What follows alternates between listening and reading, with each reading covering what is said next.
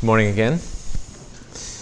Turn with me, if you would, in your Bibles to Genesis chapter 5. Our sermon text for this morning is Genesis 5, 28 to 29, but I am going to go ahead and read the chapter, Genesis 5. Before I do that, let's pray together.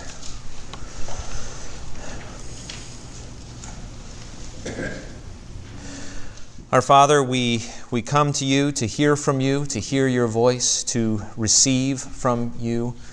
We pray, Father, that you would pour out your Spirit on us, that you would give me words to say, to encourage and build up your people. We pray that you would give us all ears to hear, minds to understand, hearts to receive what you have to say to us in your word. Help us especially to hear your gospel afresh and believe it afresh and receive it afresh, that we would continually put all of our trust and our hope in your Son, our Savior, Jesus. And we pray this in Jesus' name. Amen. Genesis chapter 5, beginning with verse 1. This is the book of the generations of Adam. When God created man, he made him in the likeness of God. Male and female, he created them, and he blessed them and named them man when they were created. When Adam had lived 130 years, he fathered a son in his own likeness, after his image, and named him Seth. The days of Adam after he fathered Seth were 800 years, and he had other sons and daughters. Thus all the days that Adam lived were 930 years, and he died. When Seth had lived 105 years, he fathered Enosh. Seth lived after he fathered Enosh 807 years and had other sons and daughters. Thus all the days of Seth were 912 years, and he died. When Enosh had lived 90 years, he fathered Kenan. Enosh lived after he fathered Kenan 815 years and had other sons and daughters. Thus all the days of Enosh were 905 years, and he died. When Kenan had lived 70 years, he fathered Mahalalel. Kenan lived after he fathered Mahalalel 840 years and had other sons and daughters. Thus all the days of Kenan were 910 years, and he died. When Mahalalel had lived 65 years, he fathered Jared. Mahalalel lived after he fathered Jared 830 years and had other sons and daughters. Thus all the days of Mahalalel were 895 years, and he died. When Jared had lived 162 years, he fathered Enoch. Jared lived after he fathered Enoch 800 years and had other sons and daughters.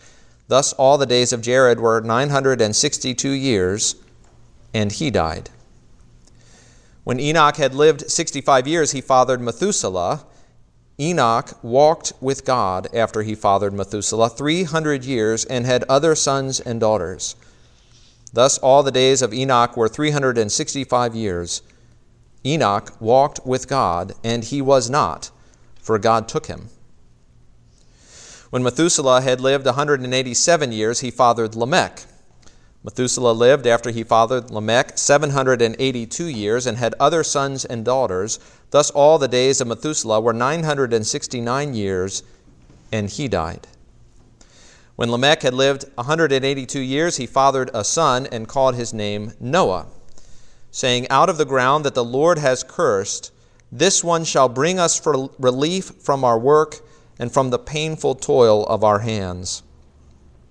Lamech lived after he fathered Noah 595 years and had other sons and daughters. Thus all the days of Lamech were 777 years, and he died.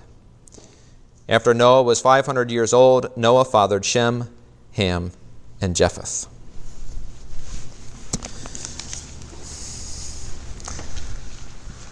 Well, as Scott mentioned last week, we are spending Advent looking at children in the book of Genesis, as those children point us forward to the Christ child. We've looked at the seed of the woman in Genesis 3:15 last week. We will look at Abraham's promised son Isaac and the prophesied son in the line of Judah in the weeks to come. This week we are going to look at Lamech's son, Noah. And what we will see is that Lamech's naming of Noah Noah's name means rest, or sounds like the Hebrew word for rest. Lamech's naming of Noah comes out of this deep longing for something better, something more than what he was currently experiencing. Traditionally, Advent is a time of longing, right? Advent is the time when many Christians look forward to Christmas and the celebration of the coming of Christ, just as Israel looked forward to the coming of their Messiah. Of course, it reminds us as well that we are still looking forward to his coming, not his first, but his second advent, when Jesus will return. The questions that I want you to be thinking about as we move on this morning are this. First, where are you longing? Where do you have longing that things would be different, that things would be better, that things would be joyful instead of miserable, happy instead of sad, pleasing instead of painful, whole instead of broken? And second, what do you do with that longing? When you feel that tug in your soul, where do you turn? Well, for our purposes at least, I want to define longing as looking beyond this life in hope. Looking beyond this life in hope. Longing is a forward-looking emotion, right? It's a desire for something that we do not yet have. As we look at the text this morning, as we're going to dive into that, what that means, by looking at four things. We're going to look at longing's counterfeit, longing's impetus, longing's focus, and longing's power. And if you turn to the back of your bulletin, you'll find the outline there. You can follow along with us. Alternatively, we're going to see that we need to look beyond this life instead of looking to it. We need to look beyond this life because fundamentally it's broken. We need to look beyond this life by looking to Christ. And we are to look beyond this life for unstoppable joy. So first, longing's counterfeit.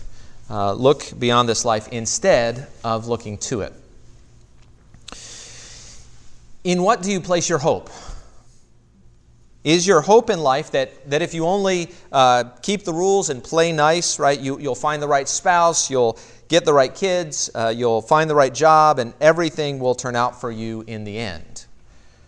Many of us place our hope in this life. We hope in what we can be, in what we can do, in what we can accomplish, in what we can bring about. We essentially hope in ourselves and what we can do in this world. Genesis contains two stories, or the stories of two men named Lamech. We just read about the one in Genesis 5. The first one's actually found in the chapter before that, in Genesis 4.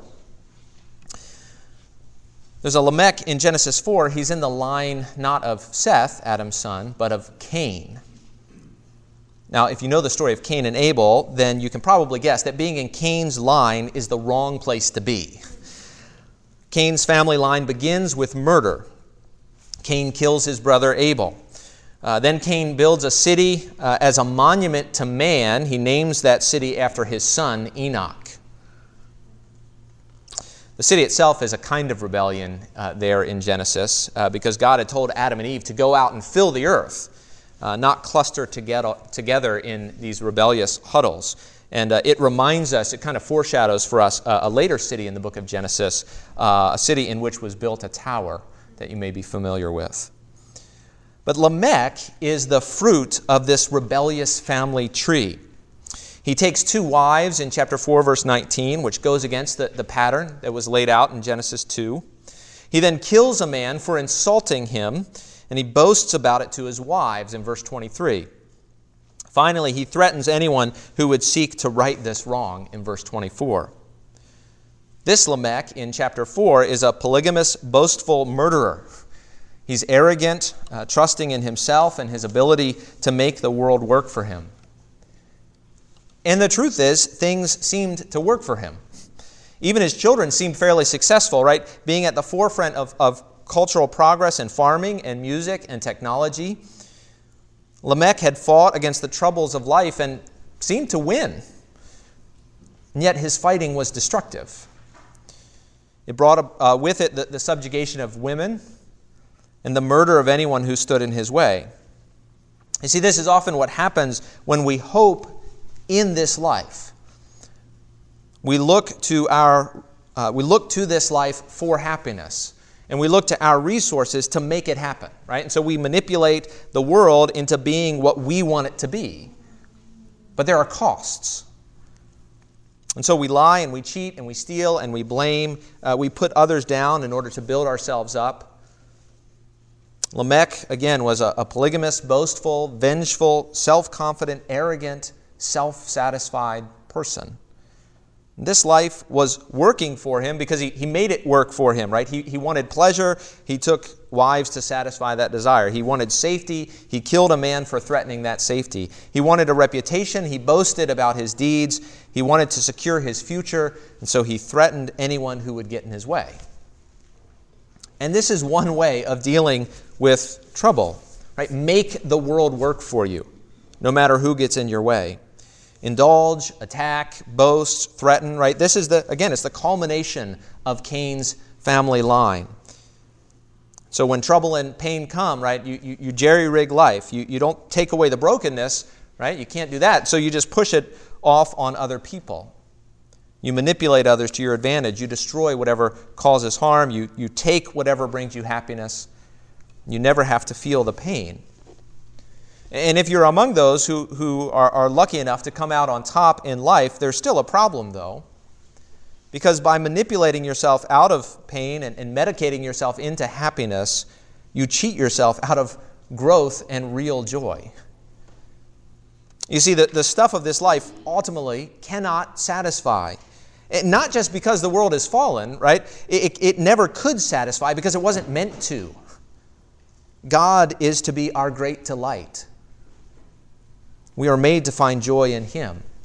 And so when we pursue the stuff of this world, we miss out on joy. Sometimes we cheat ourselves in subtle kinds of ways, right? So if I start to feel down about life, if the pain of life or parenting or ministry or relationships just gets too big, right, I turn to expensive coffee and sugar cookies. Right? Because it's a relatively cheap and easy pick-me-up. I almost instantly feel better, at least a little bit better. Life suddenly looks brighter with a sugar cookie in your hand. Right? Who can deny that? And then I can move on and face my day. But this kind of coping mechanism short-circuits sanctification. If I'm experiencing pain and trouble, there's a reason. And running from pain allows me to ignore the brokenness of life and live in a fantasy world that everything's okay. But really, we need to feel that pain. It's part of life in a broken world. We need to acknowledge the brokenness of this world and take that pain to God. When we just short-circuit it or run away from it, we don't take it to Jesus. This is longing's counterfeit, right? When we look to this life and pursue the things of this life instead of looking beyond it. What about longing's impetus? We must look beyond this life because really, fundamentally, it is broken. It's true that we were never meant to be satisfied with the things of this age, but we're reminded of that starkly when we see how broken the things of this age are. Noah's daddy, Lamech, in Genesis 5, knows that life doesn't work. He says, "Out of the ground that the Lord has cursed, this one shall bring us relief from our work and from the painful toil of our hands." That's verse 29. See, first, this Lamech recognizes the curse. Right? Here's the curse. He's referring us back to Genesis 3. And here's the curse as God gave it in Genesis 3:17-19. And to Adam God said, "Cursed is the ground because of you. In pain you shall eat of it all the days of your life. Thorns and thistles it shall bring forth for you, and you shall eat the plants of the field. By the sweat of your face you shall eat bread, till you return to the ground. For out of it you were taken. For you are dust, and to dust you shall return." Notice some of the elements of that curse, right? The ground is cursed, which meant that bringing forth food would be laborious, right? Thorns and thistles would come up where there should be fruit and vegetables. And in this battle with the ground to be productive, ultimately the ground would win. Right? By the sweat of your face you shall eat bread till you return to the ground. For out of it you were taken, for you are dust, and to dust you shall return. So the curse brings both struggle and futility. Man's struggle for survival ends in perishing. Our struggle for life ends in death. Lamech knows that the ground has been cursed. He knows this means painful toil and struggle. He knows it's unavoidable. He can't marry or fight or boast his way out of it. Nothing he can do will bring relief. Right? No sugar cookie will make him feel better. No Band-Aid will take away his problems. And yet it's bigger than Lamech, isn't it? And the whole genealogy of Genesis 5 is set up to emphasize the culmination of God's curse, death. You know, people often, as they read this chapter, they get caught up in the number of years that people lived between Adam and Noah. But actually, how long they lived is not the point. The point is that they died. That's the abnormality in Genesis chapter 5. Man was not created to die. He was created to live. And so we read Adam lived 930 years and he died. Seth lived 912 years and he died. Enosh lived 905 years and he died. Kenan lived 910 years and he died. Jared lived 962 years and he died. Methuselah lived 969 years and he died. And Lamech lived 777 years and he died. God said, in the day that you eat of the forbidden fruit, you will surely die, and death has come. It is now a defining factor in human existence. We experience it daily, every generation. Where do you feel it? Where do you know the brokenness of this age? Do you admit it to yourself? Don't seek to skirt around it, right? Don't pretend it's not real. Don't indulge yourself until the pain goes away. Right? Is death a topic that you really would rather just avoid? Then can I say that that's probably the very place that you need to go and learn to rest in Jesus there. What you need to do, right, what we need to do is long, right? Long for things to be different. Long for God to step in and make things right, which is precisely what Lamech did. Which brings us to our third point, longing's focus. Looking beyond this life by looking to Christ. When things go wrong, where do you look? Who or what do you look to in order to make things right? Or even just to make them feel right, if only for a time. Lamech's hope was in God's promise. It's subtle, but it's there. We know his mind was on the curse, right? He specifically mentions God's curse on the ground. He says, out of the ground that the Lord has cursed. But then he says, this one shall bring us relief. Why this one? I mean, maybe he's just excited about his newborn son. But why would he think that Noah, or anybody for that matter, would bring relief from the curse? Well, because God had said so. Right? God had promised that the seed of the woman would crush the head of the serpent. And the natural conclusion, which Lamech apparently drew, was that once the serpent was crushed, the curse would be removed. It seems Lamech maybe thought that his son would be the serpent crusher, the one who was going to take all the pain away, the one who was going to make things right. Now, God did use Noah mightily, right, to save humanity from the curse. Apart from Noah, the whole human race would have succumbed to the curse and perished in the flood. But as you know, human rebellion did not end with Noah. Noah built a vineyard after the flood, which may actually be a sign of his overcoming the curse of the ground. Noah brought forth grapes, not thorns and thistles. But Noah got drunk one day, and he lay naked in his tent, and his son Ham saw his nakedness. And regardless of what made that incident so bad, it was told to us so that we know that sin continues. Just as Adam and Eve ate from the fruit and suddenly knew that they were naked, Noah drank of the vine, and his son saw his nakedness. But really, sin's continued presence, right, shouldn't have been surprising. Before the flood, God sees of man that every intention of the thoughts of his heart was only evil continually. It's in Genesis chapter 6 there at the beginning. That's about the most complete statement of human depravity found in Scripture. Every intention, not some, of his internal thoughts, not just his external actions, is only evil, not just partially evil, continually, not just some of the time. And yet Noah changed all that, right? Noah builds a boat. He gets in the boat. He survives the flood. He gets off the boat. He offers a sacrifice to God. In Genesis 8:21, the Lord smelled the pleasing aroma and says in his heart, I will never again curse the ground because of man, for the intention of man's heart is evil from his youth. The point is nothing has changed in the heart of man. The flood could cleanse the ground, but it could not cleanse the heart. Someone greater than Noah is needed.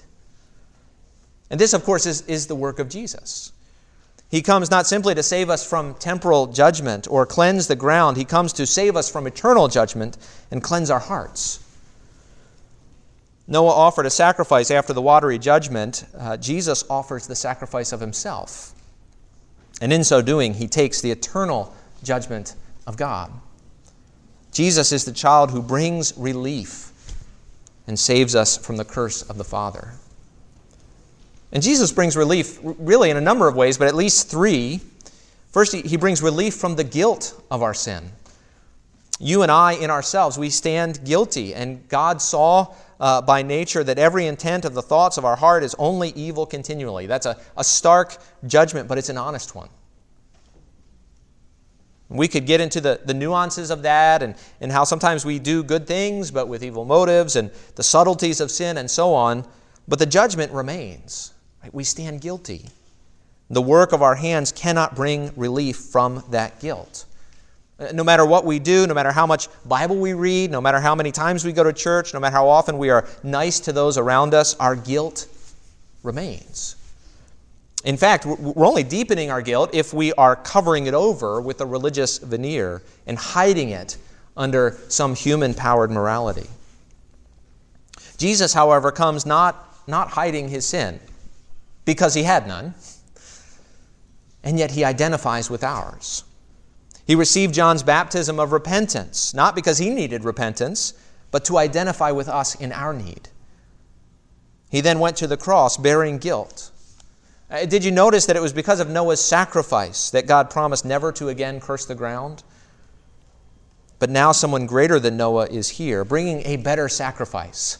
As Hebrews tells us, right, the blood of bulls and goats cannot take away sin. But our sin has been removed by the blood of Christ. And so we can come to God with honesty, broken over our sin and guilt, uncovering the hidden recesses of our hearts to Him. And as we do, we find relief, right, knowing that Jesus has borne our guilt and that we are forgiven in Him. Second, Jesus comes to relieve us from the power of sin. Right? Sin is enslaving. It controls. It dominates. By nature, we have ruling desires, every intention of the thoughts of our hearts. Jesus comes to free us from this slavery, to bring us relief. Much like God freed Israel from slavery in Egypt, so God in Christ frees us from slavery to sin. He breaks the power of reigning sin, Wesley wrote, and sets the prisoner free. And He did this by coming under the power of sin on the cross. By becoming sin, the Bible says, and putting it to death in His body and then rising victorious. Sin's power has now been broken. This is something Noah could not do, right? God's epithet on the human race was the same before and after the flood. The intention of man's heart is evil. When we turn to Christ in our weakness, He frees us from reigning sin and fills us with the power of His Spirit so that as we walk in weakness, we conquer. We are enabled to walk in newness of life. We are enabled to do what by nature we could not do. We are enabled to live in obedience to our Father as we daily depend on His power. Finally, Jesus relieves us from the curse of sin. Right? Noah could offer sacrifices, though only of bulls and goats. Noah couldn't touch the heart. Noah did save humanity from death, a temporal death at least. But eventually he died, and his sons died, and his sons' sons died, and we die up to this day. Noah could not remove the curse. We continue to fight against death daily. I mean, doctors and diets, health programs, and gym memberships, right? We'll do anything, spend anything in order to be free from the curse of death. To fight it off for just a little bit longer. But we all know it's inevitable. Right? Again, Jesus came. He identified with us. He became sin for us. He bore the curse for us. He died for us. He was buried for us. But then, because of his righteousness, he rose for us, right? Breaking the power of sin, guilt, and the curse. In his resurrection, sin's power was broken. Sin's curse was removed.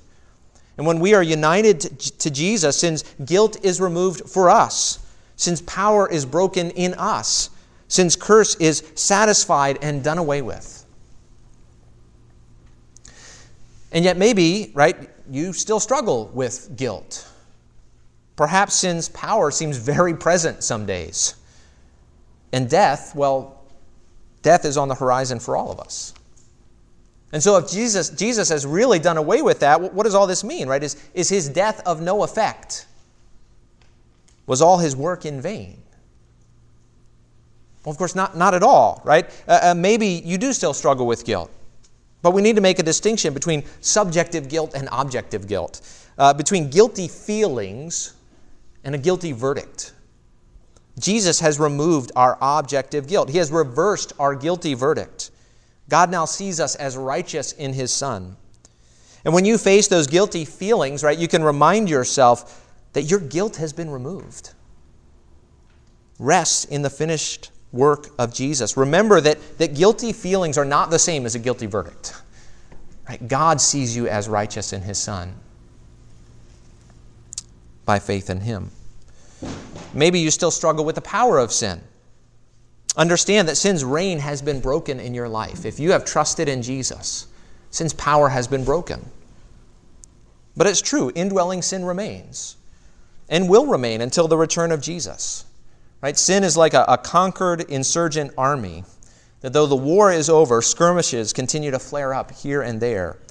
And the battle will continue until Christ returns and indwelling sin is no more.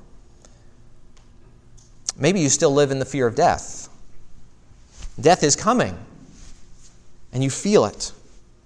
It's coming for you. It's coming for your loved ones.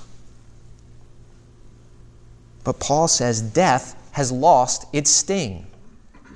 Death may be coming, but it's lost its power, right? Jesus rose from the dead. The promise of the gospel is that we too will rise from the dead at Jesus' return.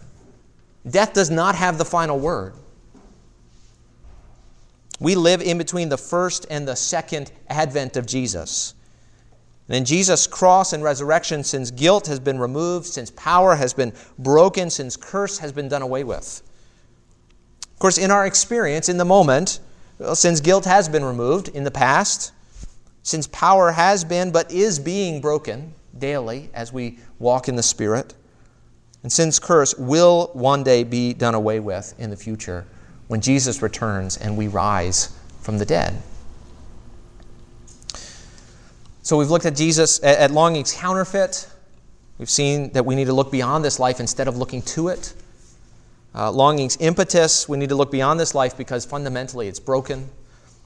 Longing's focus, we need to look beyond this life by looking to Christ, the one who conquered death and rose again, who brings victory through his cross and resurrection. And now, number 4, we'll briefly look at longing's power. Look beyond this life as a source of unstoppable joy. We tend to think that joy comes as circumstances get better. If I'm in pain, I experience sadness. If the pain would only go away, then I can experience happiness.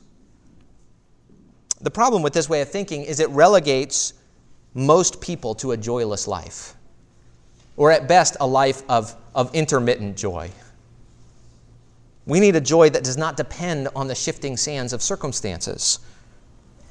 Psalm 23, verse 4, which is probably one of my favorite verses in the Bible, and I only say that because I keep coming back to it. It says, "Even though I walk through the valley of the shadow of death, I will fear no evil, for you are with me. Your rod and your staff, they comfort me." That word comfort there is the same word in our text in Genesis chapter 5. It's the word relief, comfort.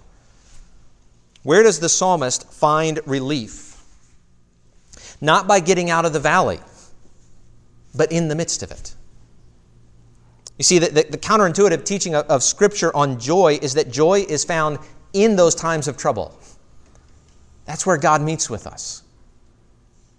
Now, Hebrews tells us that for the joy set before Jesus, he endured the cross. See, Jesus knew what was coming in the future, and that changed how he faced the present. And this is true for us, right? As we face trouble, we hope in the resurrection. As we hope, we find a source of joy, right? The joy of anticipation that cannot be taken from us. Because no matter what this life throws at us, that hope remains. And we should cultivate in ourselves this joy of anticipation, right? The joy of Jesus' return, the joy of all things made new. That one day God's going to put an end to all this. And he's going to step in and make things right. And that should bring us joy. Greater joy than we have when we're anticipating Christmas morning, when we get to open presents. And that's great, and that's good, but think about what God has in store for us. Think about what we are anticipating. A new creation, all things made new. And yet the joy of anticipation is only part of our joy. Looking beyond this life in hope means not only looking forward to what is to come, but also looking outward to what is presently, right now. You see, as the psalmist says, we do not fear when we're in the valley because God is with us right now. Jesus promises to be with us always.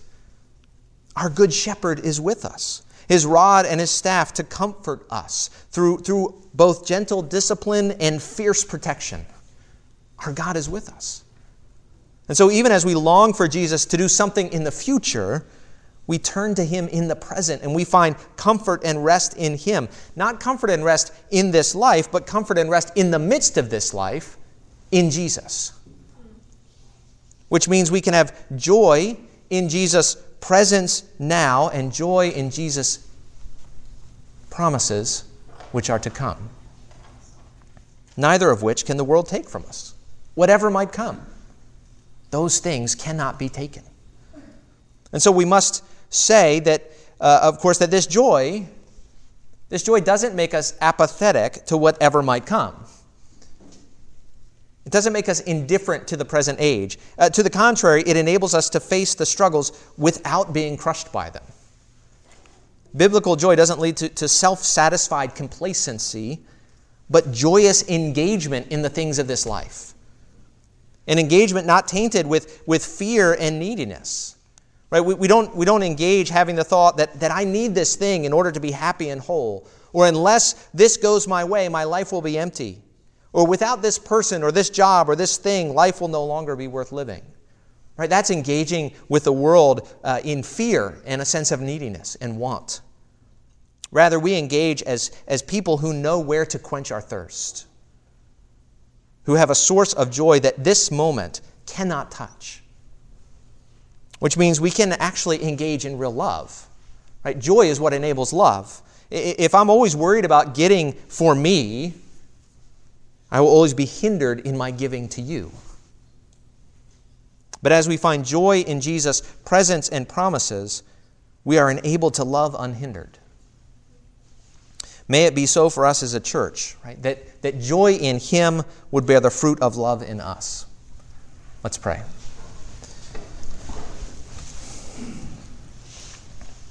Our Father, we pray that you would give us this kind of unshakable joy in what you have done for us in your Son Jesus. A joy in his presence with us now, a joy in the promises that are to come.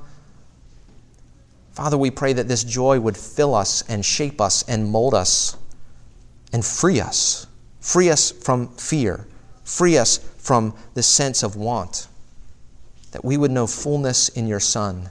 And that whenever we hunger and thirst, we would simply turn to him again and be filled and refreshed in him. We pray this in Jesus' name. Amen.